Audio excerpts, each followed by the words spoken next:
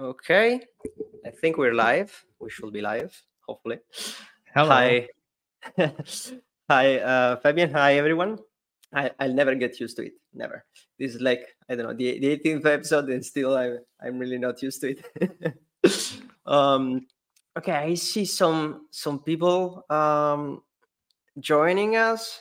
Hi. I have, Hi, I have to guys. apologize. Maybe I made the start worse because just before the show, I was telling him about an incident I had with an interview where I completely blanked and made the situation very awkward. Thank you so And so much. Thank you. and so maybe I just made this worse by telling this. No, that's okay. Anyway, you're the star tonight, so no matter what I do or say, right? Um, okay, I guess hi everyone. I see some people writing something in the chat. By the way, go for it. Write stuff in the chat because we're going to have a look at that, and hopefully we can interact a little bit during the conversation. Okay, so I think I should start with the official introduction. Hi, everyone, and if this is the first time you watch this, this is the Security Bread podcast. I'm Giorgio Bertigone, and I do this from some months now, where I basically, force myself to read some news from the industry, and I try to invite cool people like Fabian this time, or maybe for sure everyone will know you like Live Overflow, like the name of your YouTube channel. And yeah, Fabian is today with me to have a little conversation, because we collected a list of security news from the last week, and we will just have a chat about them, and hopefully we can have a chat also with you people watching this live. Fabian, do you want to, I don't know if you need it, but do you want to introduce yourself a little bit? Sure. Yeah, my name is Fabian. I work as a penetration tester, doing mostly code audits and so forth for web applications, so more like application security, I guess. And on the side, for the past around 8 years or so, I've been running the Live Overflow YouTube channel and other social media, like on Twitter. So that's maybe where you have seen my name or face around. Yeah, so I love IT security, and I especially love like the technical details, vulnerabilities, discovering vulnerabilities, and I like to make videos about that. And yeah, so that's me. Yeah, yeah. And I was just saying this before going live, but you and a bunch of other people started, were the first content creators in the industry, and are like a very inspiration, like for people like me who are just starting this. So, by the way, thank you for everything you do, right? Even if Thanks. you just enjoy it, and maybe you just do it because you like it, right? Yeah, um, yeah, of course. okay. Okay, so I think we can get it started. This is the plan. So I'm going to share my screen here. Yes, and everyone should be able to see it. And yeah, I'll briefly introduce the article that we're going to talk about, and then yeah, just let's see what we have to say about it. So this is the first one. This article talks about Intel. You surely know Intel, but they are probably the biggest company who build and sell chips, CPUs, or graphic cards, and so on and so forth. They definitely have the biggest part of the market. So most I think computers out there actually have an Intel CPU, and Intel was in the news multiple times in the last years because of some big vulnerabilities that some researchers found in their hardware, and they are big exactly because those chips are everywhere, right? So if a vulnerability affects that specific CPU, it means that potentially all of the computers that have that kind of CPU in it, or the same family of CPUs. So actually, it's not just a single one, but a list of different products with the same architecture. Maybe you also make thousands, or I don't know, hundreds of thousands of computers out there vulnerable with a single vulnerability. Some of those vulnerabilities that were very, very well known at some point were Spectre and Meltdown. Probably some of you already heard about them. I think they are mostly called side channel vulnerabilities, right? And yeah. It depends on who you ask. Some call it side channel, and I believe the Intel official term is data sampling vulnerabilities. Okay. But yeah, I mean, it's just semantics. I think it's actually interesting. I think we as an industry, we actually have some issues in giving names and terms to things, right? There are so many different names for the same stuff, and sometimes it gets I mean, confusing. you're absolutely right. It is a side channel. I'm just saying it's not the wrong term. I'm just saying that like the Intel, like how Intel likes to talk about it, like they call it MDS. Micro architectural data sampling, but that is side channel. So you're absolutely right. I was just trying to be a smart ass. No, that's actually super interesting. As I said, we always have multiple terms for the same things, and maybe I didn't know about that right now, and there will be many people out there which maybe never heard about it, and maybe they think they are two separated things because it's the first time they hear about it, right? So I think we should have a little more effort as an industry to make things clear when it comes to technical things. Anyway, back to the article, we had a list of this kind of vulnerabilities in the past few years, I think like 5 or 6 years. And after the first one, there were new vulnerabilities that were pretty similar to the previous ones, and every time Intel had to find workarounds or patches for their technology, because the CPU are there, right? You cannot just replace all the CPUs after you find a vulnerability. And there was yet another one, I think a few months ago, that was published during Black Hat. I don't remember the name. It should be there somewhere. That's the one actually that you are looking at right now. It's the Downfall. Downfall. Okay, yeah, that's the name. Thank you so much. And okay, we have another vulnerability. It could be very, very big. Of course, it depends, because they are actually pretty difficult to perpetrate, right, in an attack, right? It's not like someone, everyone or me can just go there and exploit that kind of vulnerability. It's pretty difficult, but still potentially it's very, very harmful. Mostly, I think they can lead to data exfiltration, right, from different users in the same environment, something like that. Exactly. So I think that's the important thing to understand about these vulnerabilities is that when we say like all these CPUs are vulnerable, it doesn't really matter too much about like your desktop PC. We, with a small asterisk, we maybe talk about this. I can add to that, but the really impactful and problematic issues are the shared CPUs in big data centers and cloud computing. And especially on these kind of servers, we have the most critical applications, right? Like on these servers, there are the databases from all different kind of online services are running. We have the authentication, the passwords, like everything is running on these servers, everything that is important for these businesses. And so if you have a vulnerability in a CPU that allows you to leak data from other code running on the same CPU, because these CPUs might be shared in a cloud environment between different customers, that can have extremely serious issues. And so it's very critical for in that kind of environment.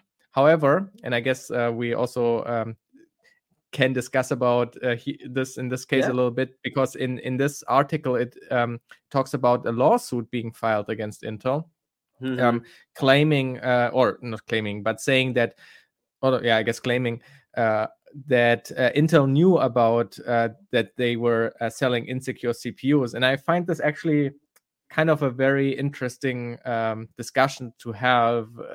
Is it is it malicious what Intel does or did, or like how do we feel about that? Do you have a emotional initial intuitive feeling about this?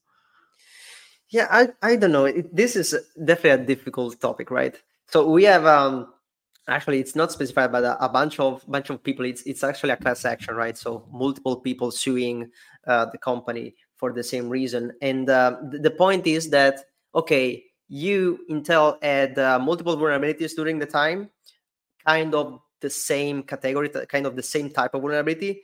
So that their claim is that means that you don't work enough to fix those kind of issues in general, right? And you keep pushing into the market, or you keep selling stuff that is going to be vulnerable at some point because you don't put enough effort.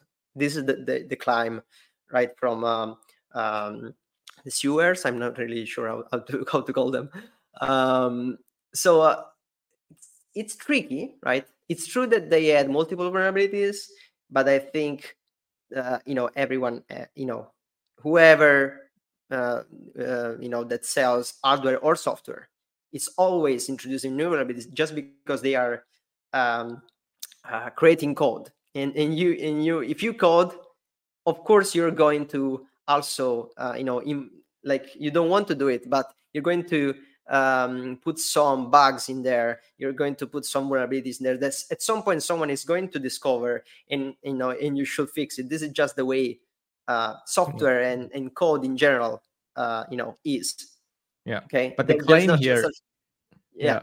But the claim here is that Intel knew that they were insecure. It's not like that, you have some bugs that you don't know about and maybe they get discovered later. The claim here is that we can assume Intel knew that there are security issues and still put out these products. Yeah. That is difficult. We don't know, of course, right? We don't know for sure whether they really knew about the vulnerability before selling the hardware and everything. If that's true, right? If they knew exactly about that vulnerability and still sold the CPU, okay, that's big, and that's a very bad thing in my point of view. But my perception here is that if we are not 100% sure, if this is just based on the fact that okay, you continuously have the same kind of vulnerabilities, so you just don't work enough, let's say, that's kind of too big. And at least it's too big if we go into people suing companies to get refunds. If all the people out there using a software go and start suing companies to have refunds, or $10,000, I think this time, for every single consumer, that I think that's a little too much. That's going to break the entire industry, right? Of course, Intel cannot afford to give the $10,000 to every person who buy a CPU, right? On the other hand, in real products and regular consumer products, maybe even a car, if you would find a car to be inherently insecure because they really they screwed up something with the brakes and they are braking or something, then the customer or the company will be forced to recall and maybe pay damages if something's come. So in the end, I'm absolutely right. We don't know yet, right? It's a lawsuit and it will be tested whether there was malicious intent, I guess, willingly selling it, and how bad it was. But then here's me being a devil's advocate as well. Is it really as bad as, for example, brakes failing on a car? And are there ways how a customer can still mitigate these issues? Because as we briefly mentioned, these issues are only an issue if two different customers are running on the same CPU, often not even the same CPU, but the same core on that CPU. The CPU has many cores, right? So if you are a large enterprise and you rent even cloud services, then oftentimes you are even running on your dedicated CPUs. I feel like how exposed is that threat model really? It is a problem. It is something that cloud providers have to address and think about. But for example, I believe from talking to Google researchers about these CPU vulnerabilities. By the way, I recently made a video about one of these CPU vulnerabilities from Google researchers. They, for example, as far as I understand, and I'm sure there are technical intricacies here, but they bind individual customers on CPUs and cores so that you just by definition not have multiple customers exposed to the same core. It might still be an issue because maybe there are some privileged Google processes running on the same core or something. So maybe you can, I don't know, it gets complicated. But what I'm saying is, is it really? I mean, I understand these issues are bad and these are vulnerabilities and they should be fixed, but we are talking about a very specific threat surface and attack surface that also a big cloud company might have to address in different ways. Can we just maybe accept that running on the same CPU core is not as we could also just define there's no security boundary here. As soon as two programs run on the same CPU core, you have to consider that to be compromised. We could just define it that way, and then we have to work around it. So, and to be honest, actually, I'm wondering why not Intel just says that or something. I don't know. I feel like just define it this way, and then the customers buying the hardware, they have to make the decision whether they want to buy the hardware with this thing. And now one last addition about the lawsuit. For me, it would be important if they knew, then they should have talked about it. I don't mind that there are vulnerabilities, and I understand it's hardware, hard to fix. And I don't think it's a bad or insecure product in some sense that you shouldn't buy it because of it. But if they knew about it, they should be more public about it. They are very public with the known vulnerabilities. But if it's really the case that they knew internally about security issues that they haven't publicly talked about and said this Intel CPU firmware version, whatever, has these issues, that I find then problematic. And I would hope that through a lawsuit, maybe in the future they are then transparent, because you need to be transparent in order for a customer to also mitigate these things. If they don't know, they don't know. Yeah, absolutely. I kind of agree with everything you said, and especially this kind of thing is very big if we start to talk about cloud providers, especially, right? Because at least in my job, what I see is that most of the big companies out there are pretty much all into the cloud. Okay, just because it's much more simpler to build stuff. If you have everything ready and mostly arranged by someone else, so that's big in that specific context, of course. At the same time, I don't feel that this specific SUE is done by any of those big providers, because otherwise the kind of amount of money they were going to ask were very, very much bigger, right, than what we can see here. But as you said, there could be some workarounds. It could be not that bad for cloud providers, just because they could even think any other vulnerabilities that are not discovered yet. I can just put some kind of workaround like that, and basically fix the issue. In any case, of course, if you don't find another vulnerability in their workaround, and so on and so forth. On the other thing, I see a comment in there from Fabio that I'm just pushing in there, and of course, there are the middle companies, right? Not the consumers, not the very big cloud providers, but also someone in the middle who has to, maybe they cannot use the cloud services because there are a list of different industries which cannot really use cloud services for privacy related things or other stuff as well, and they have to build still their own data centers. In that case, could be a little more trickier because you don't have the same resources like Microsoft or AWS or Google have. So it's difficult to find the best answer to everything, but that's also the good thing with good questions, in my point of view, right? It's definitely a good discussion to have. That's my final thoughts. I also feel like a little bit maybe the cloud providers are also responsible because they understand how they run their cloud data centers. So if like Microsoft or Azure or Google Cloud or so, or AWS, once vulnerabilities released, and I believe they somewhat do this now that I just talk about it. I think I remember seeing that they will say whether their cloud platform is affected by this. And so it would be really interesting, but also to hear about, how do they mitigate it? Why are they not affected by this? What is their architectural decision? How they set everything up that this doesn't cause an issue? And then maybe a smaller company, a smaller data center, or a company that just has some servers in their office or something like this. Like, is there something they can do or would need to or could do or something? But yeah, absolutely. In that case, you are actually making them also responsible in some way for something that another company is actually doing. That I understand the reasoning, the overall reasoning, but it starts to be a little tricky because how many companies you actually make responsible of transparency in if you use the kind of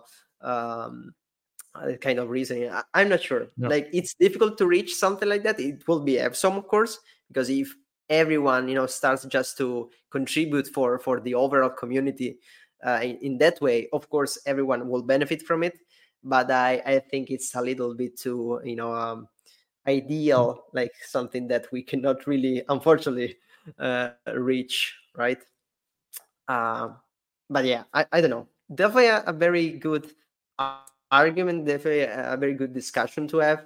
And I'm curious to see whether how this thing will be will end, right? Because if we have some kind of conclusion from this class action, this will be like a precedent. Is that a word in English? I hope so. But there's also, I'm just Googling this right now, because for Meltdown and Spectre that you mentioned before, Intel also got sued. And those were the big first vulnerabilities. Okay. And I was just wondering, actually, did we have like a result of that? And I'm just reading here an article from last year that Intel was not able to throw out the class action lawsuit about Spectre and Meltdown. But so I don't know if there in 2023 there have been more updates, because I think that's a massive lawsuit that might drag out for a while. And I feel like we would have heard about the result if there were a result. And so in some sense, maybe this lawsuit is an extension of that, like they can either piggyback off the previous lawsuit, or the active lawsuit can say, look, like if this goes through, then they have arguments for the other one.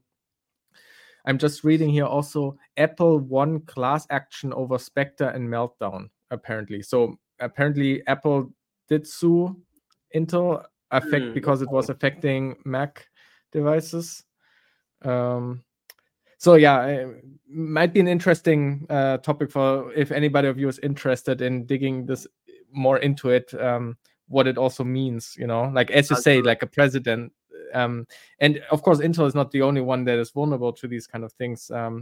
Whatever Intel will suffer kind of will affect the other CPU vendors as well. I'm sure they are not more secure, or they will have similar issues. Yeah, absolutely. This is just the biggest company, and if you want to aim at something, you want to aim at the biggest target, right? That's very very interesting. I actually really appreciate the fact that you mentioned to the people that are watching.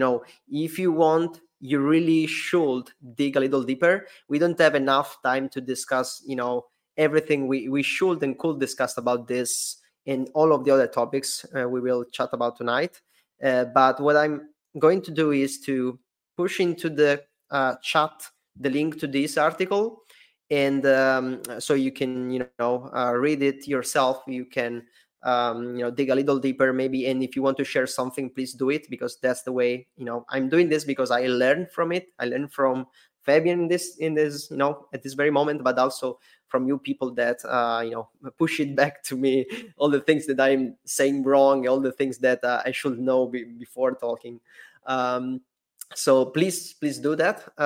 And if you don't know already, I'm actually going to re-upload the recording from this episode later on YouTube. So I will actually put it in the description, all of the articles we're going to talk about. Okay, so you can do your own research and just not take what we say for granted, right? Okay. But I think this is enough for this article. I think we have a lot still to talk about. So I'm going to push and move to the next one. Just before you do it, please, if you're watching this, if you're enjoying this, and if you want me to continue invite other people like Fabian, maybe try to invite Fabian once again at some point. We will discuss about that later. Push that subscribe, follow, share, or whatever you have in front of you, because that's the only thing I'm asking you, the only thing that just let me know that this is appreciated and I should do more. Okay, so that's it. Let's move to the next one. And this other news is actually somewhat related to the previous one, right? I don't know. There's again a lot to talk about this, and maybe we will take a lot of things for granted. I really like to make things very easy for everyone watching this, so I'm going to try to explain every acronym or term we use, but essentially we are talking about the CVSS, or essentially it's a system to score how bad a vulnerability is, right? We already spoke about vulnerability the previous news, but also of course in all the previous episodes. And the big news here is that the first, basically the association or organization behind this scoring system, the CVSS, which is pretty, I think it's the standard of that, right? There's nothing like it. We are all using the same scoring system pretty much. I know there are some proprietary ones from some companies, but the most standardized one, I think, is the CVSS. So basically they pushed a new version, so the version 4 of CVSS, and put a list of different changes, a list of different updates to these scoring systems. But before we go deep on which kind of new updates were put, I want to talk a little about the scoring system in general. Like, why do we actually need a scoring system? Like for someone new in the industry, maybe someone who wants to do bug bounty or penetration testing. You just want to search for a vulnerability. You want to find the vulnerability so that you can say, okay, I got in because I found the hole in the defenses or something, right? But on the other end, the people who have to fix those vulnerabilities, to patch, to install the patches from the vendors, actually, in most companies have too many vulnerabilities to handle, right? So we, as an industry, we actually need a way to prioritize those thousands of vulnerabilities found in the environment, so you can choose which one to fix first, right? And I personally, had to handle that in my daily job some time ago, and it's a very, very big challenge. And I don't think any company out there is really able 100% to handle everything. And it's difficult, it's confusing. There are so many vulnerabilities, so many new vulnerabilities out there every day also. Even just discovering which one do you have in your environment is difficult. And if you also have to decide which one to fix and which one maybe to push it for later, it's a very big thing. But I don't know. Do you see that as well? Do you think this is something that actually helps, having a scoring system, or not? Oh yeah, I don't even know where I should start with this one. So I have to make a few points. First of all, I personally have never really used CVSS ever. Okay. So that should prefix everything that I'm saying, because I Okay. speak with absolutely zero experience. That's okay. However, I do have judgmental opinions about it, and so you should keep in mind that I really don't have like much experience with it. So I am very well aware that I could be very wrong with some of my opinions. But I guess also what I would like to prefix before I say anything is that I generally agree with you. That it's very difficult for a large organization to manage their vulnerabilities and to prioritize what to fix. And for that, I fully agree. We need somehow measurable and comparable scoring systems for risk or so.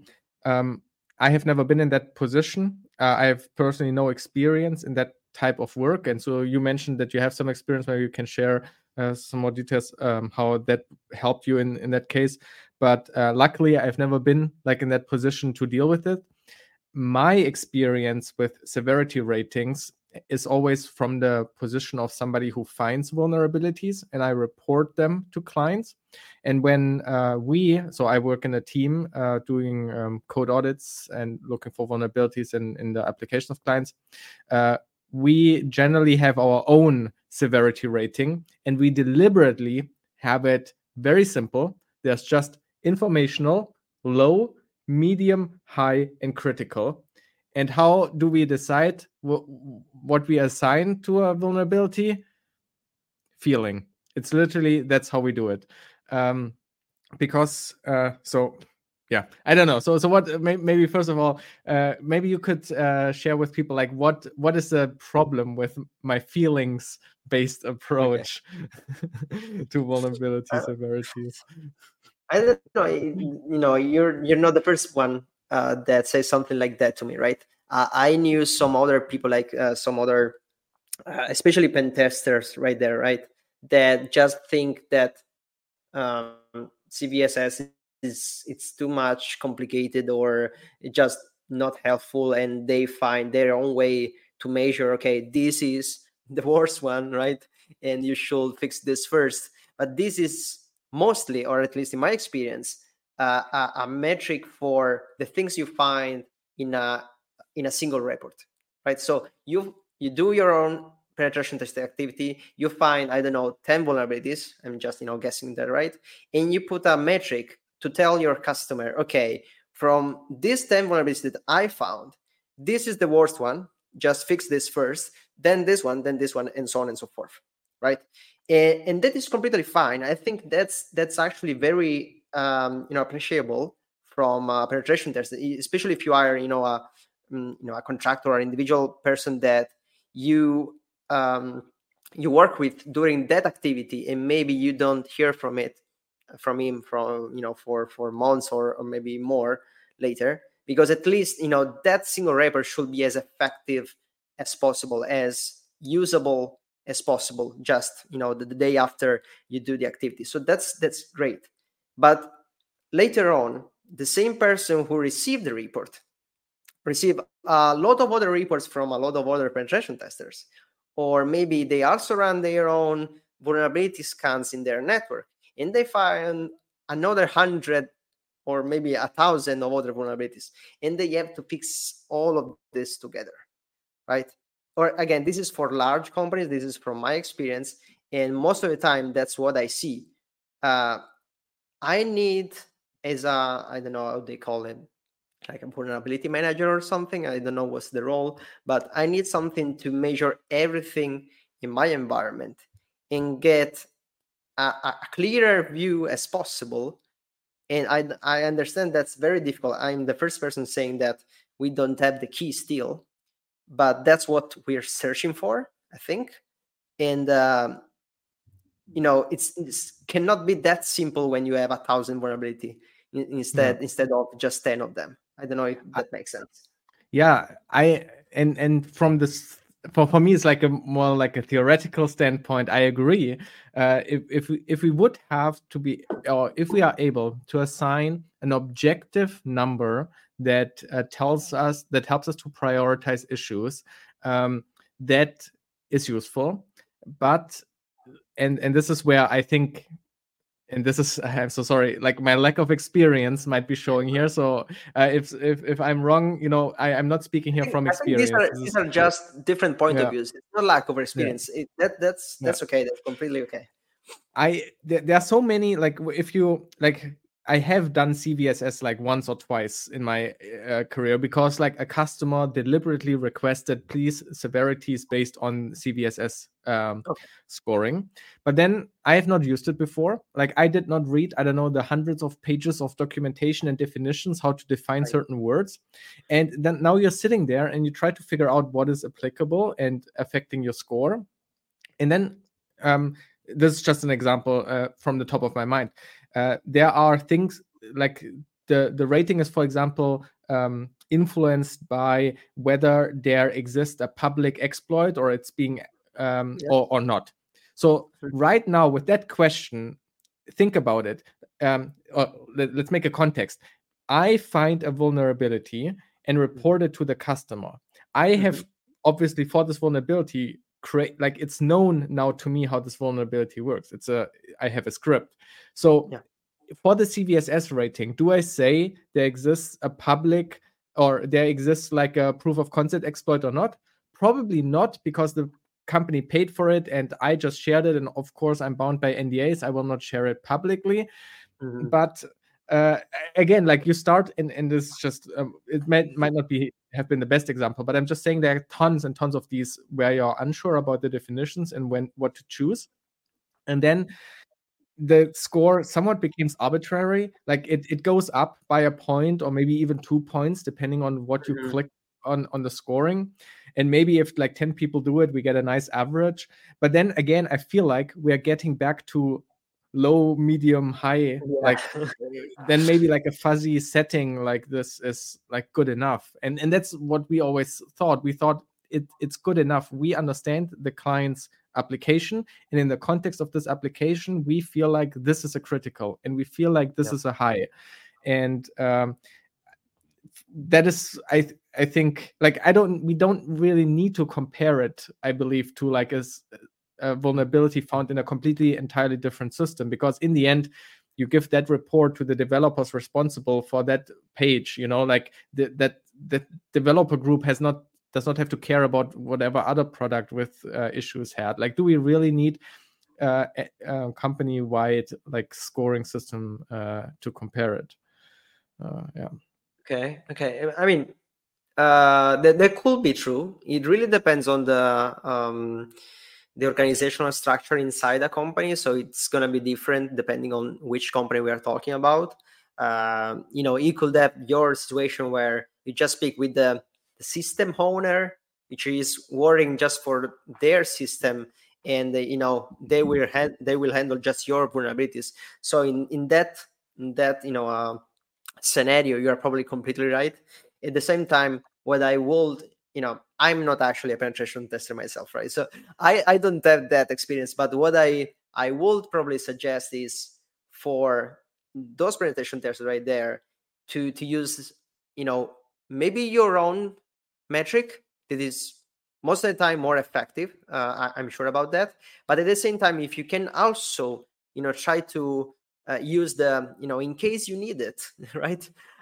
This will be the CVSS score that will be probably useful in some, in some contexts. And I also understand what you said before, like it's difficult sometimes to actually give the right score with CVSS. But, as far as I know, there are, it's getting also more complicated with the new version here. But the point is that you have a base score, which just tells you how bad is the vulnerability itself. Like, if this could be exploited remotely, or if you need user credentials, or, if it enables you to run code, or it enables you to do something else. So, that is something I think you can actually score by yourself. Probably all of the additional scores is something that is too complicated. Like, as you said, is there an exploit available? Is this actively exploited in the wild? It's something that just you cannot know, out of the blue from just a pen test, right? So probably you can give a piece of it, which is the base score, in my point of view. And for the rest, of course, it's a little too complicated just for you as a penetration tester. The new version actually gives other additional scores related to, if this affects maybe an OT device, so something operational, something that maybe it's actually enabling a robot to move, something that it can actually affect potentially the physical life out there. It can be actually harmful in a physical way, so that actually can increase the score. That, like, the other problem that I see is that the score, every new version of the scoring system, it gives more possibilities to increase the score, right?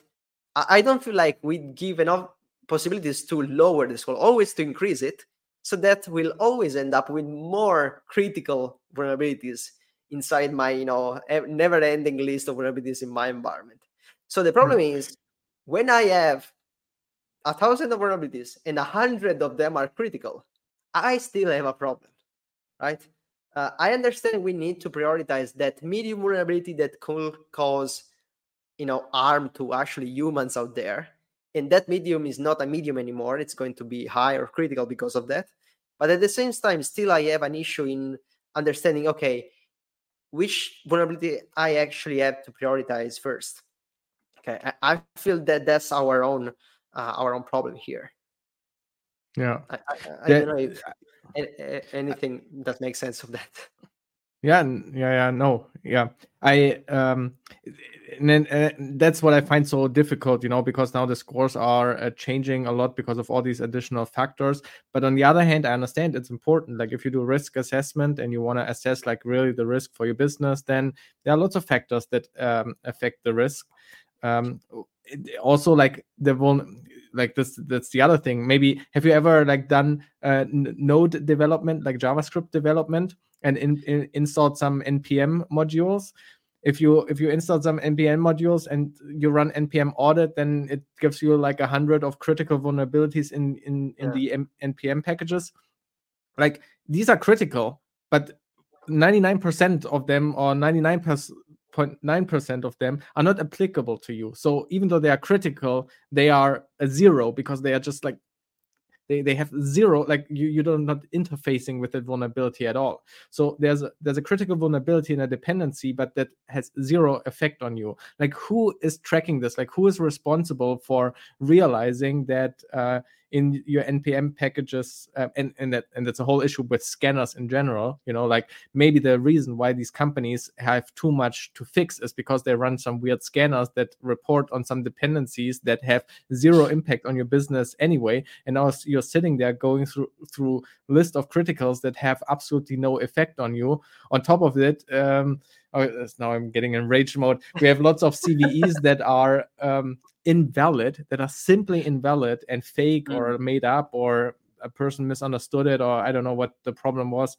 But then scanners reporting on those maybe, and our company invest resources to fixing it. I don't know. Like, I don't know how to. But that's the problem. Is like, this is my privileged view of a pen from like somebody looking for vulnerabilities. I have never been in that situation to actually manage the risk for business. So these are all just assumptions, and I might make very. I just think it's definitely too complex as a things to do, right? You're definitely right. It's not that simple to just give a score. It's easy to say, okay, this is critical, but the point is, this is not enough. At the same time, I don't know the answer, which, how can we fix that? But yeah, like, I still appreciate the fact that we are trying to improve. If there's a new version, it's because they actually realized something was wrong with the previous version. Of course, we will have a series of issues with this one as well, but still, if there's some development, I think and I hope at least that we will be a little more just helped by this new score. Something that I found actually interesting is the fact that apparently there's an additional metric to measure whether that vulnerability, as a consequence, impacts other software as well.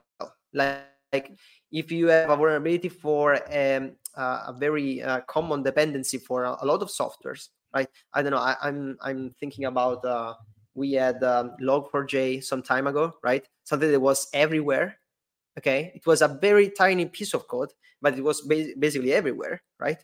And just the fact that that piece of code is everywhere, it makes it more critical because of that. Log4j was big at that time just because everyone was using it, also without really knowing it, right? So that specific thing, I think it's very useful, and maybe I think definitely that's something that a vulnerability manager should rely on, because if you cannot afford to fix everything, definitely try to make those few patches, those few moves that cover the most part of your environment, because the final goal is actually to reduce your security surface, your attack surface, because we cannot fix everything. We know you will never reach a zero vulnerabilities in your environment, but still, if you can I find this interesting. I don't know, so 10 patches. Yeah, I really need to interject because go. this is an experience I just don't have. Like, I never had. I do not understand, and I cannot believe that this is really that it is this way. That we apparently have vulnerabilities that we cannot fix all of them. Like, if anybody of you listening out there is working in exactly such a place, can I intern with you for like a week or so and understand this? Because I cannot comprehend how that is possible and how this could not be like properly dealt with. And then like how it makes no sense to me. Like, I hear this, you are not the only person saying that. I've heard this many times, but I just cannot comprehend that this is reality, and I want to see it. Like, I would like to have this experience myself. I will just give you my personal opinion why, and this is just personal, of course, on why that is true. And the reason why is this one. Most of the time, as a penetration tester, I think you are talking with people actively developing a system. Okay, we are in the process of pushing updates every week or so, and of course, if I get a report with 10 vulnerabilities or 5 vulnerabilities, I can do that. I physically can do that, right? Because I'm working on it. I have, I don't know, 10 developers working on that, and they are just waiting for the new tasks to implement. So definitely they can do it. The problem is that the very, very big companies, I don't know, a very big bank or something like that, has so many systems out there, and at least 70 to 80% of them are not really actively handled by anyone. They are just there. Okay. And all of the effort of the developers, they are working on the very 20% of the new software for the new features or the new applications, or those systems that get audited for some regulations or something. All the rest is there waiting for the audit of next year, right? Yeah. And if I can totally see this happening. Yeah, it makes sense. That's a good point. Yeah, thank you for sharing that. That makes sense. No, that makes total sense. Yeah. As soon as you have a large company, yeah. That's just a consequence of having a big company, right? Of course, smaller companies with less number of systems, and it's much more easy. Maybe you don't have the resource, maybe you don't have 10 developers, maybe you have just one developer working on 3 systems, and then that's gets a little complicated, but of course it's different. Okay. hopefully that was helpful and interesting for someone. I see some comments coming there also from LinkedIn. By the way, we are actually, this is the first time, but we're live on Twitch, YouTube, and LinkedIn, and apparently everything is working, which is kind of surprising. But that's kind of cool. So I see a comment there that could be interesting. So Andre is saying as Log4j and the Spring4Shell also, whereas still are 2 of the major vulnerabilities which have generated thousands of findings. Okay, but I think you're right. But at the same time, I think that's true just because, again, that piece of code was used everywhere. Like that was something that was useful for so many, software out there, that just everyone was downloading the library and pushing it in their own system, right? It's just a consequence on how development today is, right? If everyone is downloading the same piece of code, of course the vulnerability will be everywhere, right? Yeah, I have a little anecdote, or like my experience being at Pentester about Log4j, which might be interesting to hear. Yeah, I have not found Log4j once in a client project. You would think that it's everywhere. I would find it. Okay. And I tell you why I don't find it, because that has also a very easy explanation. And that might also be the reason why I don't understand CVSS and all the issues we just talked about. It is because we are a fairly small team, and we deliberately don't want large customers like banks and big enterprises, because they are very difficult to work with lots of documentation, regulations, and just a lot of paper pushing. And so most of our clients are actually small companies and startups.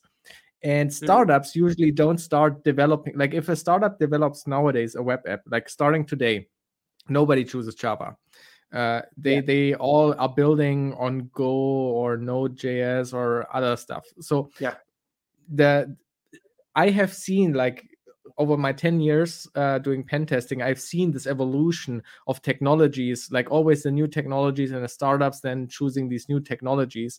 And that has led to the case where I very, very rarely get to test enterprise Java web applications. It does happen, of course. And then, of course, I check for something like Log4j, but I couldn't even tell you when the last Java test was. It's maybe it's like once a year tops, maybe once every 2 years or so. So it's very rarely that we get it. And I think that's kind of interesting to hear, because most people obviously work in large corporations, I guess, and most pen testers probably have experience pen testing large corporations, because usually the pen testing companies have incentives to have large projects and large, like for a company, it's obviously easier to acquire 100 days contract versus 10 companies 10 days projects, right? As a company paying salaries to pen testers, you won't have huge engagements, contracts going multiple years or so. So that's why most pen testers often test like these enterprise stuff, and then Log4j and I don't know, all these other Java issues are something that they will have to deal with all the time. But yeah, for me, I live in this weird bubble of the new technologies all the time, and so I unfortunately I never encountered Log4j. I think you're actually lucky, but I think that's just my point of view. Anyway, it is very interesting. It is very interesting. Like, you make it clear how different contexts, like the very small startups and the very big companies out there, just use different how do you say, like, technologies or solutions. They just have different start points, right? If they use different technologies, they have a completely different set of vulnerabilities. Maybe they don't have a list of very old vulnerabilities because of that, and that's a good thing. But of course, a big company cannot just of course, erase everything they have and start from scratch. Absolutely, yeah. Just too expensive. But very, very, very interesting. But I will continue like this forever. But unfortunately, we are already late on my on my plan, and we have a lot to discuss about. So we need to stop here and continue with the next news. I say hi again to all the people that are writing in the chat and are joining us. I very, very appreciate all of you, and please continue using that chat to comment and ask questions and say how wrong I was in my last sentence. That's appreciated, by the way. And once again, just want to remember everyone, if you're enjoying this, if you like the discussion, if you like saying to me how wrong I was, please consider hitting the like, share, subscribe, follow button, just because it's very, very helpful, and just let me know that I should continue to do this and invite cool people like Fabian together with me. That said, we should continue to the next news, which is maybe a little definitely different from the previous one, right? So we changed topic. We stopped talking about vulnerabilities, at least for a little bit. And this time, I actually like taking this kind of news right here, where basically you have some kind of operation from agencies, government agencies or police from all over the world actually catching the bad guys, right? Because I really think, and I want your opinion on this, that most people interested in the industry that are not yet in the industry but are looking to join the industry are really fascinated by the thing, the hacker from with the hoodie that does all of this bad stuff without being catched just because you're too good at it, and all of the companies out there are completely bad. They don't know how to do their work and everything. And I just like to remember, sometime that still, if you do it illegally, this is still bad stuff. This is still illegal, and still, you can be catched. And when you are catched, it's not very, nice, right? Something bad can definitely happen. And why just don't do it legally and being paid for it? And I just don't see, the value in that. So if you are just thinking about that, consider this little suggestion of mine. Are classes required in cyber? They are asking. I don't know. Maybe it could be. I mean, for me, it's a new addition. I've been wearing them for like a year or maybe 2 years tops. So I guess if you're getting old, then they are required. Oh, come on. Are you saying I'm old as well? I had this from when I was 11 or something. So. You're an old soul. Yeah, that's true. Anyway, no, that's not required. You just feel very, very much cooler when you. It's interesting. So. It's interesting what you said about why not do it legally, because the specific article you have been sharing here about that where the law enforcement took down a phishing as a service provider. So they were basically taking down the people that, or the crime organization that was running this phishing as a service. And at this point, it's not really a hacking operation. It's really a web engineering operation, because it's literally phishing as a service is nothing. It's just software as a service. It's another SaaS product that they have been developing. It's literally the same from a technological perspective, the same as like a WordPress hosting service, like get your own WordPress blog or write your own blog or something. Just in this case, the website displayed was a phishing website, but in principle, it's exactly the same technology. I guess more profitable, because apparently they were celebrating quite lavishly with the money earned from this. But what I'm saying is there's like no crazy hoodie people here. These are web developers basically, and the skills needed and used here are essentially web engineering, administration, operations, that kind of skill level.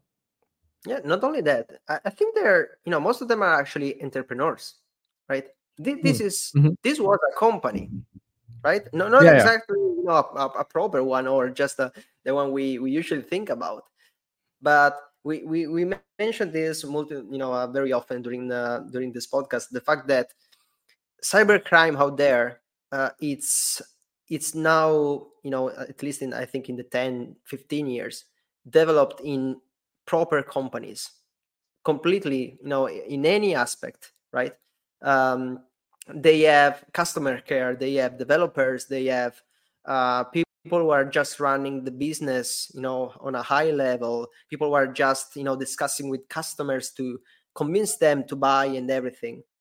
So the point is exactly what you said. Maybe it's not hacking. Maybe it's not, maybe you could do the comparison with the very bad guy, a hacker from the movie, and a penetration tester that just gets paid legally from it. Okay, and that's just the single person. But when you develop from a single, let's say, consultant doing penetration tests to someone who just build I don't know, just to make an example, a vulnerability scanner, just because you can scale up your business, and just sell a piece of software to 1,000 customer instead of just running penetration tests one by one.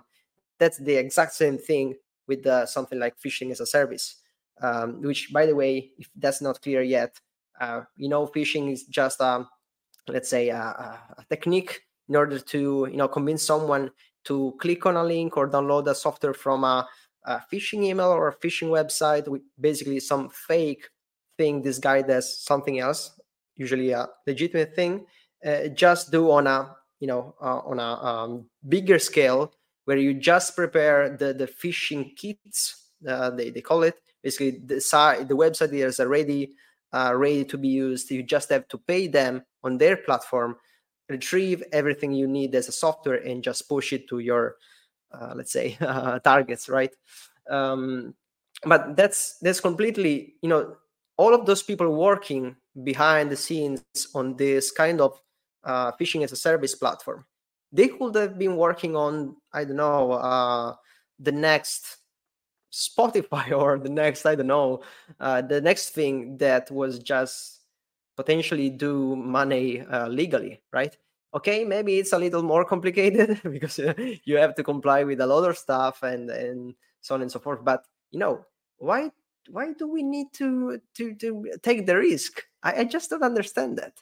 Just because you like to be the bad guy, if you're a web developer, you have a lot of work out there just looking for you, and you decide, so for some reason, I know that this is actually more difficult than that, right? You maybe are in a certain context that push you into something sketchy instead of the right thing. It could be a little more complicated, but if you're thinking about it, if you have some sketchy idea, you can do a lot of money also, with just a proper company without doing illegal and stuff. But again, could be a little naive from me, just what I usually think about this kind of stuff. So yeah, I don't know if that again made sense, but I like to say that, and so far no one said to me, no, you're stupid, you're saying something completely stupid. So I'll keep saying it for now. Okay. Yeah, I mean, as you said, they are entrepreneurial spirit. They identified a market gap, or whatever the terms are. They could have built the next, like Squarespace making websites available to people without HTML programming experience. This phishing as a service kit made phishing available to people that have no web development experience to set up their own phishing. They identified what's it called? The market gap. There was a need in the market, and they just feel the need, right? And what I also find interesting, I guess it's obvious, but sometimes it makes me sad. The police raided here a business or cybercrime operations that was doing nothing special in that sense, right? It's just phishing. It just made phishing available. It made just phishing more accessible to regular people that have no technical ability. So there's no secret knowledge. They had no crazy vulnerabilities. Like there was nothing. I don't know. Like sometimes I feel like if the police has to take somebody down, it's like they like crazy people or something. I don't know. Something technically like really, really cool, but it's not. It's like pretty almost boring. But showing that is what cybercrime looks like. Like this is just by making phishing more accessible, you increase the amount of crime that is being committed with that, and that's why the police took it down. By taking them down, you are not taking away inaccessible technology. Like theoretically, you can still learn web development and set up your own phishing stuff. That is not the problem. You are just making, but you are making it less accessible, effectively less accessible, and apparently that's worth it for to take down. And apparently it has big impact because it was citing here also some reports about that there were high volumes of phishing attacks because of that site. That's actually a very interesting point, and I was thinking about it. Like, yeah, it is true that usually, like, if you just go, you know, in a pub and just, you know, drop the word cybercrime, it looks very, very fancy. You know, you think about this very advanced guy that should be geniuses, you know, in computer science or something. Whether it's actually, I think, most of the time different, right? Most of the time the thing is to make it much more simple for anyone to attack and to breach in organization defenses. And the point here is that it's not only that, it's not only the people who cannot do it themselves, right? It's only the fact that, you know, you have this phishing as a service, you have the ransomware as a service organizations, you have everything else basically as a service right now. And the point is that maybe you are focusing on something else. Maybe you are building the ransomware thing, so the very bad thing, and you just need the you know, the initial access. You know, an attacker actually has to do a list of different steps in order to carry out the attack and to reach out their goals, right? And most of the time, the most crucial thing, the most important thing is actually get that first step hold inside the network of the organization. And so far, you know, phishing is always being the best way to do it, right? Because, you know, humans are just unfortunately simpler to attack than systems, the computers. And maybe you are working on the rest of the attack, and you are just buying the initial access from them just because they do it effectively, right? Or maybe, you know, this actually, this organization right here, they were actually selling also just the credentials they were getting. So maybe instead of the actual phishing kits, you are just buying the credentials you need to access that specific network, and then you do the rest, right? The point is that you're just making it simpler. You're just making other bad and criminal organizations outsource a part of their work so they can be faster, they can be more effective. You are just making the overall crime machine smoother and more effective, right? That's, you know, it's a completely parallel world than the one we are actually you know, living right now, but with a set of different rules. So and you know what, you could have this all legally, because there are companies that basically sell that as a service to law enforcement and other government agencies. You know, the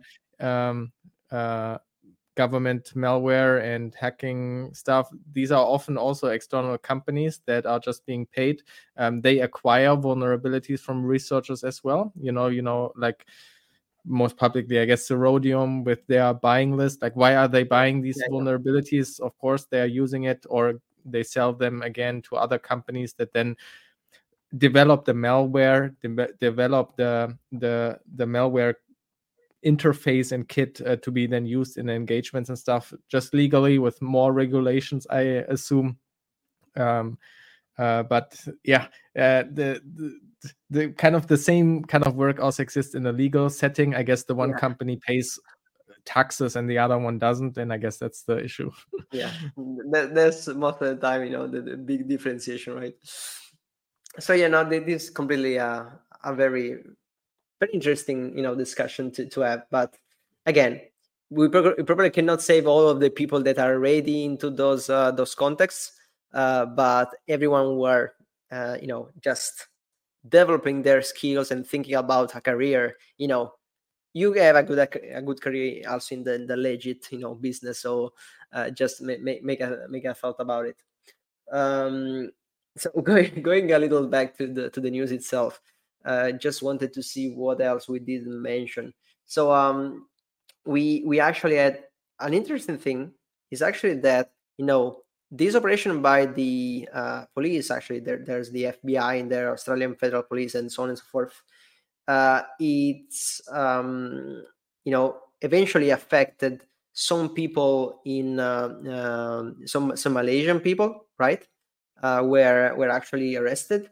And apparently, I think 1 year before, there was like this report from an individual researcher.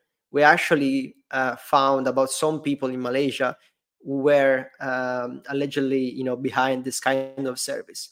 So it's interesting to see how the I think they relied at least a little bit on that research as well, right? Of course, they, police and agencies did their own research, but the fact that someone out there do some, how do you call it? Mm, just some open research just because you want to, just because maybe you want to help overall the community. Can be also helpful for something like that. Can be also helpful in actually catching the bad guys. I think that's very cool. I think that's something that there's a reason why, if you can, maybe you should do it, right? Maybe you're not in the police, maybe you're not into any of those agencies, but if you have the skills, and if you have the possibility, or also the time, of course, to do some kind of research like that, not only of course shows to the world your skills, and maybe can be helpful for your next job or something, but it can actually be helpful in something like this, right? Of course, if you are interested, yeah. If you're interested in doxing people and this is fun to you, then maybe do it to more bad people. Yeah, I mean, we should also mention that probably this also expose yourself, right? So also think twice before you do something like this. They might be retaliate. Yeah, but I think it's actually cool. I think, oh yeah, here it is. So a cybersecurity expert, Gabor, I'm not going to pronounce that, but Zatmari, detailed in a 3-part series of open source intelligence research how he linked with the high confidence the operator to Malaysian, living a life of luxury. So apparently he was at least partly right, and I think that's eventually pretty cool. And again, thanks to that researcher for its work, if eventually was helpful for something like that, right? So what else I wanted to mention about this? Yeah, apart from the platform itself, I don't know if anyone can see the screenshots from the articles, but apparently it was a pretty cool software as well, right? It looks actually very similar. I made a video a while ago about I forgot what the exact title was, but it was basically about a Steam phishing as a service platform. Okay. Somebody who was kind of like involved in kind of like tracking and reporting these Steam phishing domains. He got access to one of these groups and one of these phishing interface and was able to record like how to use it, and we were experimenting with it a little bit, and I included those videos in I included that footage in a video of mine.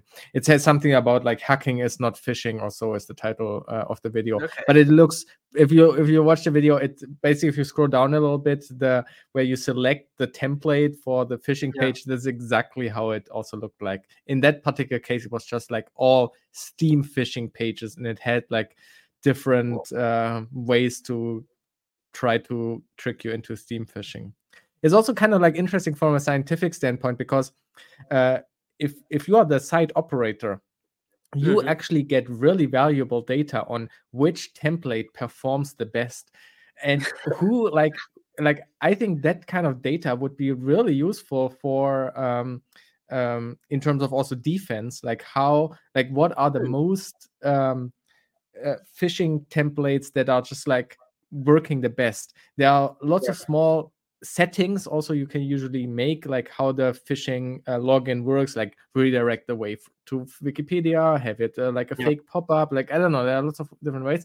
And so I would be so curious to see like some scientific analysis of which and why phishing templates work better than others. I think that would be kind of interesting. Well, I don't think we're going to see any of that, but the police actually seized some or all of their infrastructure, right? Servers Yeah, and they have the everything. data for sure. Yeah, they have the data, and I definitely think they're going to analyze the data also to understand a little more, but possibly to catch more people that were involved in, not only in running the business here, but also in buying those services to then perpetrate the attacks, right? Because also, of course, that is illegal. And they now have a lot of data, and every time they see something like this, they collect a lot of data that can be then helpful to understand a lot of things. And I agree, it will be very, very interesting to see the result of those analysis and investigations. But at the same time, I don't think most of the time, at least, we will ever going to see any like that. Just before we move on, I see here that there were actually some mentions of some of the templates you were mentioning before, right?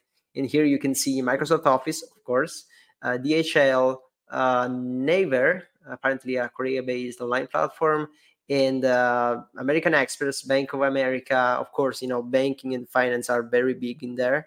Of course, you can directly go at people's money. So that definitely makes sense. And another thing that I thought it was interesting, it's that it's mentioned here that they also provided some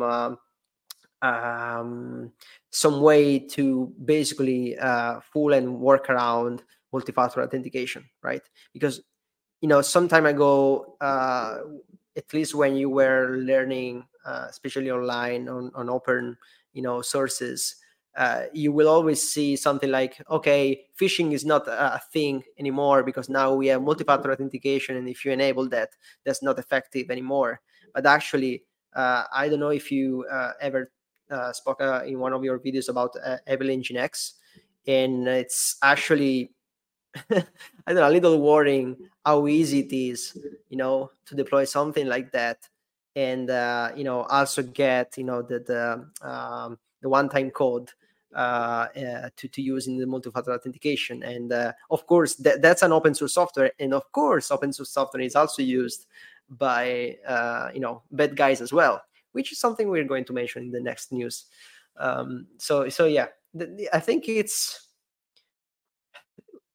useful to be aware that something like this is being sold, out there, right? You have to know what's on the other side, let's say. Okay. Think it's the right time to go to the very last news for today. I'm sorry if we are a little late, and hopefully that's not a problem for you, Fabian. Not at all. Perfect. One last time, again, I know I see some people still watching, so that's very cool. Thanks everyone, and thanks also to the people that are commenting in the chat. If you're appreciating this, please consider, you're watching this on LinkedIn, YouTube, Twitch. You have a little button in front of you to follow, subscribe, and everything. Consider do that. If no, just at least to receive the notification for the next video, right? Because if you like this, maybe you will like the next one as well. But yeah, that's it. Let's move to the very last one for tonight. Unfortunately, I will say, because I'm enjoying this. And this is a very different thing compared to anything else I actually took to any other episodes. Okay, but I think there's something interesting to talk about this. So I'll try to introduce the article, but it's actually very big. And again, I'm going to drop the link in the chat, in the description of the YouTube video once I re-upload it, so you can actually read it yourself, because I think it's very, very interesting. And by the way, I actually find most of the time very interesting any article by Andy Greenberg. So thanks, Andy, and maybe ever read that. His other articles. So the thing here, we are talking about I don't know, how do you call it, like an organization for animal rights. Okay, which are apparently very well known because of their aggressiveness in let's say attacking those companies who are handling animals in any way. And they of course are being sued every now and then for all of their intrusions, also physical intrusions in organizations buildings, to capture data, to capture photos, videos, to share, and do damages, or just let's say steal the animals to make them escape. The real point that interests us in our context is the fact that recently they shared a sort of manual, right, of all of their organization, all of their tips and tricks in order to run this kind of intrusions they do, for the reason they do it, right? They mention specific technologies they use, they mention specific tactics to use, and it's actually very detailed and very well done, right? It's something that really apparently can be if you don't know the context, could be like a manual from a government agency, from some spies or something, right? Because it's very, very advanced, and it actually explains why they are very effective in what they do. So there's a lot shared in this manual, as I said. The only thing that apparently was not written in there was the actual physical intrusion part.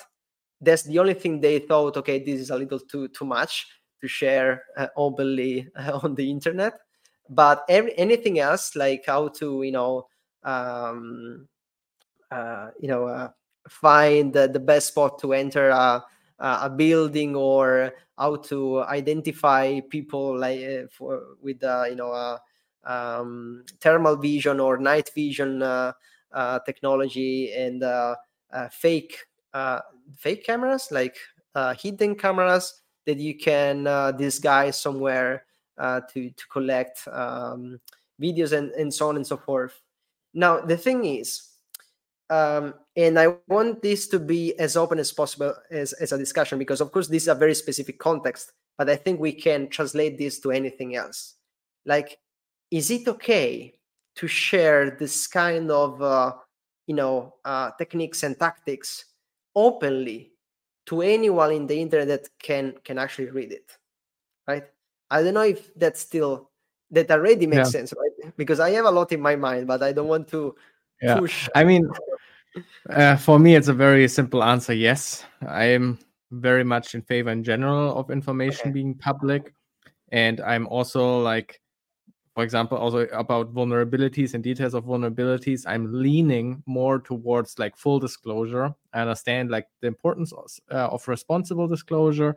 And generally, I think that's the way to go. But like, I don't think that full disclosure is that bad, to be honest. And so similar with here, information public. I do have some nuanced opinions about I actually made also a video about this a while back, about like what is allowed on YouTube or not, which is kind of like similar about hacking tutorials, sharing them on YouTube. And actually, I made an argument that I still stand by, that the context where the information is presented is kind of important. For example, I do think that a fishing tutorial on YouTube is kind of bad in terms of like how to set up a basic phishing page. Essentially, imagine a video where I just show people how to use the phishing service that we just seen before. That will just increase crime. and is not educational and does not really teach hacking knowledge, because it's just a crime tutorial at this point. And that's why I'm okay to not allow something like this on YouTube. However, as we also mentioned, a phishing page is just web development. So a web development tutorial which teaches you exactly how to set up a phishing page, any web developer within the first week of learning web development can set up a phishing page. That is not forbidden knowledge. That has its purpose on YouTube. So I think context of information and so forth matters in the way how it's presented. And so now the question for me is, do I see this document as kind of like a just help crime, or is this more educational and provide interesting information? And I think for me, very clearly, it's just like exploring ideas about their beliefs of what is operational security. It's not, in the end, they are just highlighting risks. It's like not a tutorial like how to rob a bank. It's just like, phones can be tracked. If you buy a burner phone, make sure you don't buy it with your credit card that is linked to your identity and so forth. It's just like these kind of ideas and thoughts, and I don't think that there's much harm done in that. They are very logical as well, kind of like everybody sitting down can kind of come up with them as well. For me, it's like nothing too severe in that sense. But yeah, curious. You said you have some thoughts about it. Do you think this is a problematic piece and should not be published? Okay, so I don't have a clear position about this stuff, right? I do have opinions on both sides, but I'll try to do the devil's advocate here. Let me think about it. We mentioned this before, right? With the phishing stuff. Okay, it's not something difficult if you do know something about development and code writing. You can do it yourself, so it's not a big deal whether there's a phishing as a service out there, because you can do it on your own. Nope. The problem is that thing is enabling a lot of people who are not actually able to do this stuff on their own. Or suddenly you have a shortcut, right, to reach that goal, just because someone who is capable just pushed something in the wild, right? So I'm thinking, I know that someone who is already capable, someone who knows already where to search for this stuff, because this is not anything new. All of this individual information are probably out there in the internet already, right? But here there's a manual where you have 80% of the things you need to enter any kind of organization out there. Okay. We need to ask, however, how effective and how good is that even, because they themselves are saying that they love to draw attention, that they love to get criminal charges because they want attention. So how good is that document really? Is it maybe not just covering the basics, and if you actually commit crime, then you are still pretty much effed up? Is that knowledge in there? For example, I'll give you an example. I would generally agree with you that a guidebook can be, but then it needs to be more detailed. You need to, for example, you could sit in front of an airport and note down every time the guards, where are they walking, how many police are there, at what time, what are their rounds, when do they switch out, which are the dark corners that they are not watching, where are the cameras, map all that, and then releasing that kind of information. That is giving, I can understand that is taking away, that is giving criminals or terrorists an amazing resource and basically a clear plan. But this document is so much more generic in general, might be applicable to your country, might not. There are even some information that is maybe not even correct, or some assumptions. For example, they assume things like everything you write will be intercepted or heard by the police. That's just an assumption. It's probably unlikely that the police actually will be doing that, I haven't read the whole document. I'm sure there are more examples, but I'm just saying, I think it's a very broad document, and I don't feel like it's a very actually Okay. detail in that sense. If I get your point correctly, the thing is, this is, let's say, pretty high level. It's not very specific about any, let's say, potential target. It's not like it's not a data center. It's not a airport. It's not anything. They are just giving a bunch of high level suggestions, let's say. And if we think about that in this way, it's not too bad. Is this did I summarize it pretty correctly? Yeah. Or okay, that might be true, but still going on the devil's advocate thing, what if this could be even worse? Just because it can be applicable to many different things, right? Whatever you want, basically. It could be even reused by as many different thieves or criminals out there targeting anything, not just airports, but also all kinds of things. Yeah, I will even throw you a bone. Now that it's Okay. public, people could iterate over it. People very knowledgeable in certain areas can now give feedback and say, wait, this is not quite how it works. By the way, this would be better. It could be updated. It could be a crowdsourced document being continuously updated and improved on. Also with more sources and evidence, based on this court case, we know that this is the capability some people have, but it could be insane. So yeah, I see already a GitHub there with the versioning. Exactly. 1.2, 1.3 version.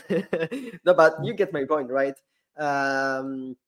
It could be definitely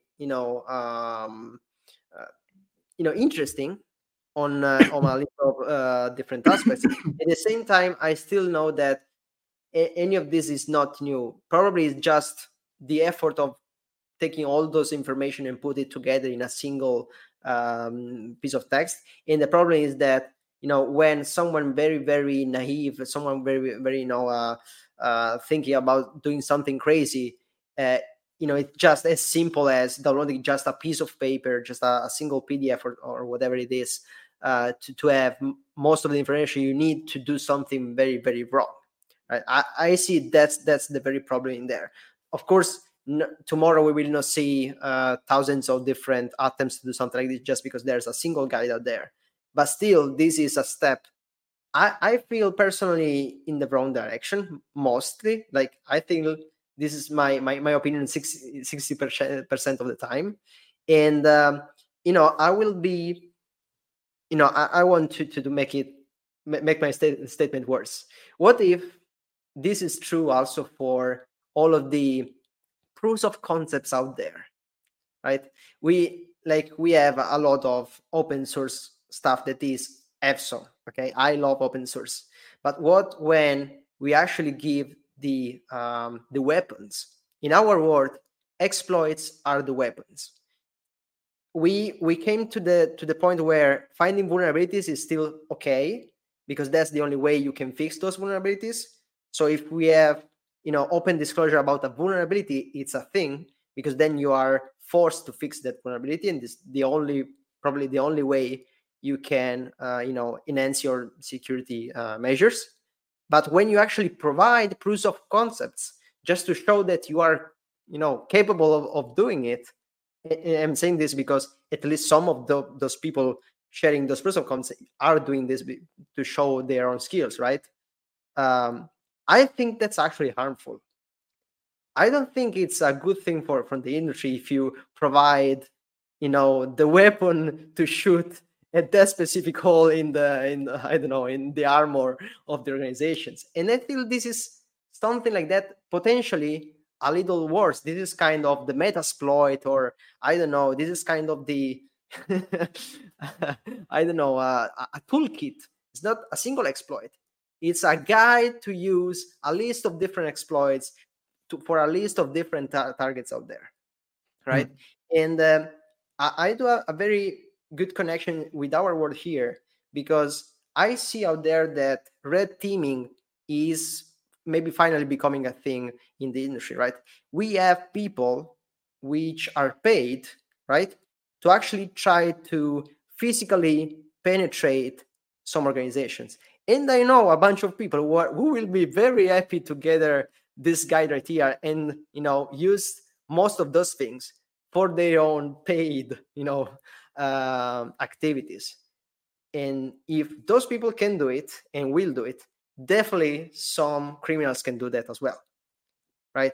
Technically, we are simulating we are trying to simulate what the bad guys are also doing. So if the good people are interested in it, I know for sure that also the bad guys will be interested in it.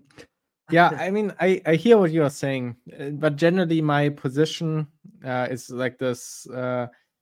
Generally, I want information to be freely accessible. I think we are not getting anywhere if we are hindering that flow of information. You somewhere draw a line, of course, and we somewhere have to draw a line, but we could. I mean, it's a bit exaggerated, but we could argue programming tutorials are bad because if more people learn programming, they will understand vulnerabilities. Or my whole channel is bad because I teach hacking to people. Chemistry cannot be taught in school anymore because people will understand how chemical reactions work and are able to then make drugs or bombs. You cannot teach these things in university anymore because there's advanced chemistry level information, so they will definitely be able to make drugs and bombs. I don't know, like I feel like if we start and I don't want to I use the word censoring lightly, I don't like to use that word much, but if we start censoring that kind of information, I don't know, like I agree it will be effective, kind of like lowering, I guess, the probability that something will happen and that it will be not used as much. But generally speaking, I am all for spreading the information, but I will always be convinced, like based on like some data, like if we see like a small uptick, that is not worth hindering the flow of information. But when I think about, this is my example with the YouTube tutorial about setting up a phishing page, if you make a video about programming, developing, then you are automatically building in like a barrier of somebody like having to deal with it. But if you just explain to them, go to this site, there's a phishing kit, pay $5 and here, set it up, and you can like phish all these accounts, then you get like a massive uptick in crime because you make it like more easily available. And I feel like we need to measure that somehow. And at some measure, like there's too much of a negative impact, and I understand to not allow it. For example, advanced drug making chemistry tutorials, maybe not the place on YouTube, but it's probably okay in a university setting just because it's automatically a little bit more isolated. But overall, it's not forbidden. But even, I don't know. Generally speaking, I'm always for more open information, and I feel like defenders have to just deal with that. I mean, this is a guide for law enforcement as well, right? We must not forget this. They are sharing all the details, how they are operating.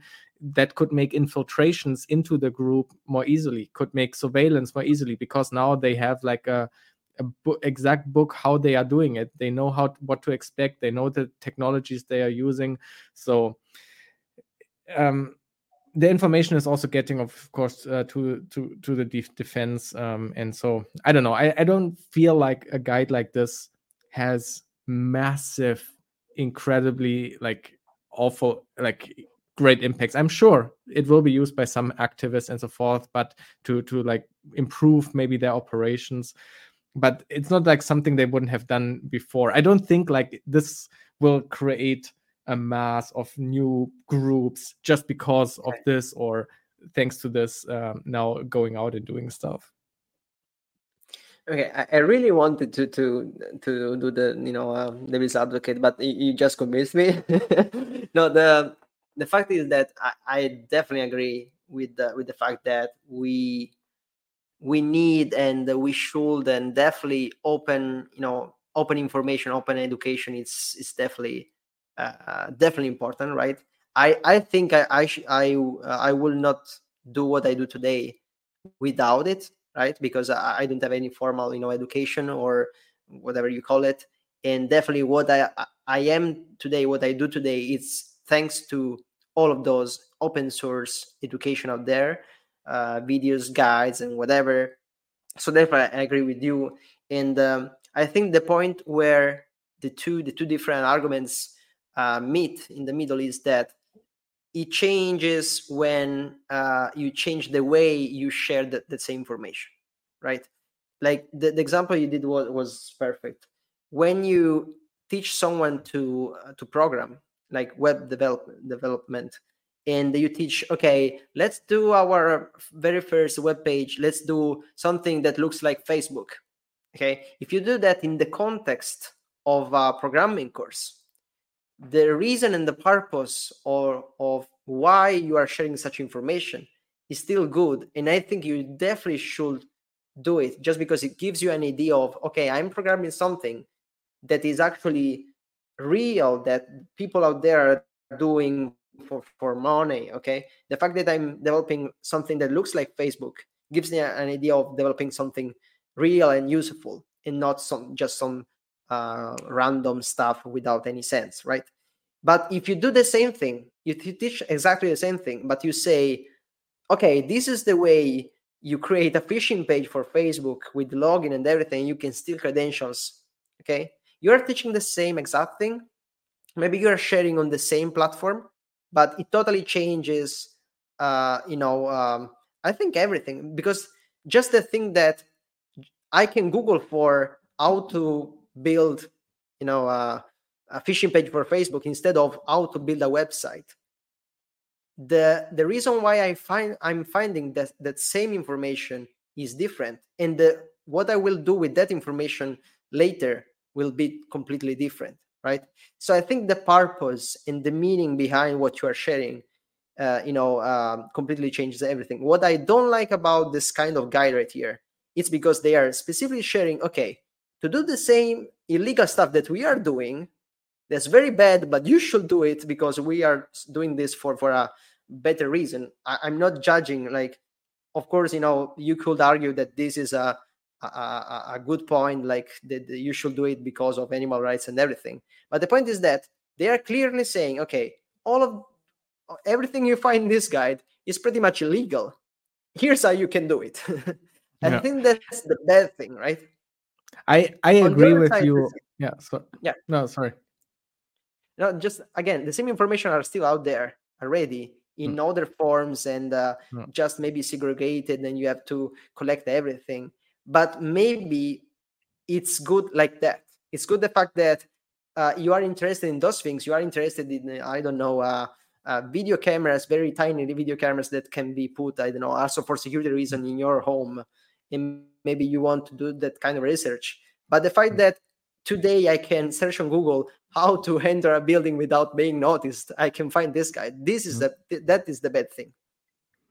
Yeah, I think in this specific case, though, if it's really about like helping animal rights groups and or like they want other people to do the same, I feel like they would create such a document and share it with each other, within the community. Exactly right. They start circulating it. But the difference here is they make it really public. Like the only reason why it's public is because they want to make it like a media stunt and get again attention for their efforts.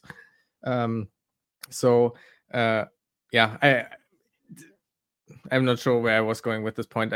But you're right about the purpose thing. It's specifically calling for crime, and I understand that there is like a little bit of an icky feeling, I guess, alongside it. But how do you feel about these tutorials how to break locks on YouTube? Do you know the lock picking lawyer?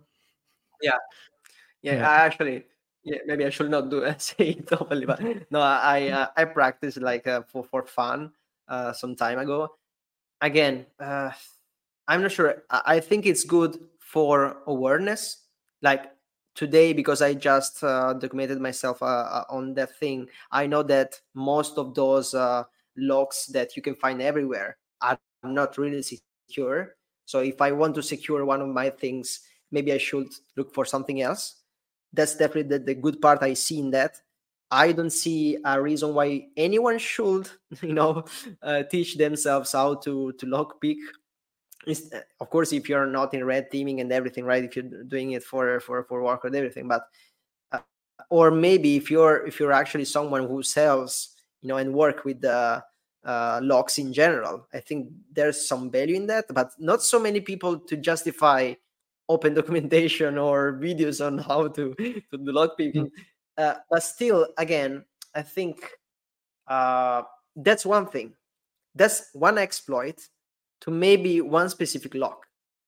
Okay, it's not a complete guide on how to enter any door or any security thing, because if I want to break into a bank, I will not find the very cheap locks that they show in the lock picking videos. Okay, I will find something different. Okay, you can argue, you can see, I don't know how to exploit, the RFID cards or whatever with some more advanced tool and everything. But again, you have to find the specific tool for the specific thing that you are going against, right? It's not something like a complete guide for everything. That's why I see it a little different. Maybe you are just passionate about something maybe a little weird for the global society. I don't know. I think we all are as an industry. But it is different, just because if you're teaching one single piece, it's not how to become a criminal. It's not how to breach a building or something. Yeah, okay, maybe you teach yourself how to open the door of your brother that wants you to stay away of their stuff, maybe, but it's not as bad as what they are teaching with something like this, right? Yeah. I'm like, again, very quickly we are starting to advocate for obscurity, just hiding some of the details, and to achieve security through that. I think locks are a great example, because they, it's very difficult, if my understanding, to build like a very secure lock. There are always like weird things that it might be vulnerable against, and in the end it's just a physical thing. And so with enough force applied to it, you can just pop it open, like a hydraulic spreader or whatever, like kill the lock anytime. And then maybe you put the lock on there, but you have the screws for the hinges of the door that you can just unscrew, or you just bend open the metal door directly. Or there was a window, let's just throw in the window. There are so many ways, and I think so like the information to obscurity and so forth, I don't know, like I find this a bit too lazy. I think let's share information, hope that humans are responsible, and we charge the people that actually commit the crimes, and not the people who share the information about it. I'm totally okay for these animal rights people to be charged with trespassing. I think it's important for as much as I love the work that they are basically doing, but I'm also, and they know it themselves as well, that they do something illegal. That's part of the game, and it's important that we have these laws and so forth. And so we charge those, but I don't think they should be charged for sharing the kind of information. No, I completely understand. I just think that I'm again mostly agree with you with everything. I just think that somewhere there has to be a line, like where, okay, if you go over that, that's bad. And I agree, but that line, I think, has to be informed by actual data. And why I bring up the phishing case is that I know, like that's a paper I like to cite a lot, because I happened to stumble over it once. It's about it's a paper by Google where they were looking at the reasons why Google accounts get compromised, and phishing kits are the major reason why Google accounts get compromised. So you have actual data on that. The reason why accounts get hacked or hacked is because of phishing. So I think if you know that data and you know this is a real problem for my business, I think then it's totally fair for YouTube, for example, to block videos just straight up, very easily, step-by-step guide for phishing, just because the data is there. But like writing a buffer overflow exploit or so, like that is so obscure and niche, and that again, like there's no data to prove it. And I agree with you, there's a line somewhere, but I want this line to be informed with data and not on what some people feel the line should be. This line should be somehow informed through some data. And then I agree there's a line, but I want good reasons.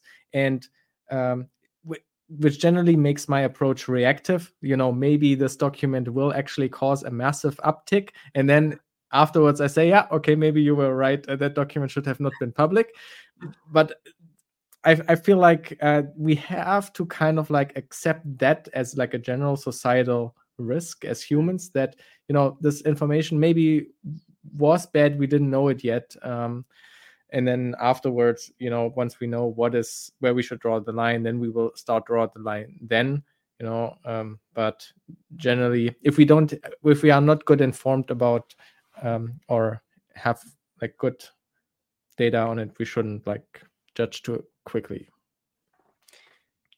I think you completely, you said everything. Okay, I don't have really nothing to add to that. Completely agree, and yeah, that's just true. The fact that the line is moving, is dynamic, is something that the more you discover, the more you understand, you teach yourself, the more that line starts to be not really clear. And definitely it's just more effective to understand what is actually causing damages, or most of those damages, and put the line in there, because it's effective to put the line in there at that point. To actually, one comment here in our chat also reminded me of the last one about the gunpowder just triggered, because like this is applicable there as well. And so let's just trigger some US people. Gun control, for example, is one of those things. Like there's a risk to having guns, and maybe we need reasonable laws and restrictions and regulations about guns. Some countries entirely ban guns or have it extremely, extremely restrictive. And so, like we assess like the damage that can be done, and then make decisions about where we want to draw a line to minimize the risk. We of course don't get rid of it completely. There are reasonable guidelines to where even in Germany you can have guns, and yet like we as a society politically try to find a line where we are okay with some risk and damages, I guess, but also try to minimize as much as how that possible. We don't want to live in a society where everything is forbidden, nobody is allowed to leave the house and so forth, just to stop every crime. We expect and accept a level of crime. And so, yeah, I'm just saying, like, these are very interesting discussions, and we can see them everywhere. Where do we draw the line? And I think that's equally applicable to like a guide like this. Does it cross the line or not? Mm-hmm. Maybe not. It depends on the people you ask. I think we are far away from the line with that guide. Yeah, easy conversation when you have two people, both of them are from Europe. Mm-hmm. Let's retry this next time with someone from the US. No, anyway, again, I think it's a lot about adapting, right? You do something, and then you see what are the consequences of doing, or just enabling people to do something, and then if that's definitely bad, you maybe throw a line in there. And yeah, I think every organization, every group of any society is trying to do that, right? And of course, everyone is doing it a little different, because they feel the risk a little different, or just they developed the feel for that risk in a different manner. So it's definitely a very, very bigger discussion, and very complicated. But yeah, of course, if all of us will think about, let's just look at the data and see what it makes sense and what not. I think, and I think every people with some scientific, mind will think that's a good thing to do, but of course it's not that simple, unfortunately. By the way, this was very, very, very fun. I'm enjoying this so much, and of course we are so much later than what I planned. But I really think at some point we have to stop, unfortunately. Fabian, thank you so much. I will never stop thanking you, probably. But thank you so much for all the people who are watching this. This is probably quite a record for this podcast. So thank you everyone again. If you enjoyed this, consider sharing this with some friends. This video will be re-uploaded on YouTube. The audio will be re-uploaded on the podcast platforms like Spotify and everything. So stay tuned and maybe hit like, subscribe to know whenever a new episode is out. Thanks again, Fabian. Hopefully it was fun and enjoying for you as well. Yeah, it was a lot of fun. Thank you so much for the invitation. It's also very interesting because I read certain news and articles, and having, you provided me the list of articles, maybe I would have not looked at them or read them. So it's interesting to kind of like force, sounds so negative, but like to look at some news that somebody else finds interesting in the security space and then trying to think about them. So yeah, it was a cool format. Thanks so much for inviting me. Yeah, absolutely. That's exactly the purpose of the project.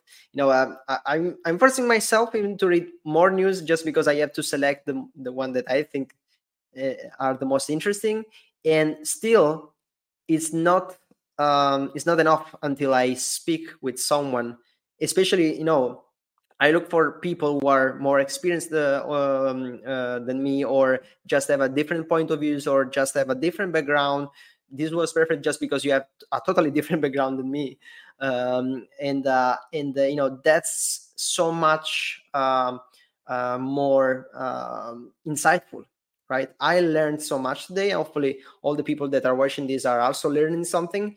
And if you did, stay tuned for the next episode. Once again, thank you so much, everyone, and have a good night or good morning, or whatever, depending on where you are. Okay, thank you so much. Bye bye, everyone. Bye.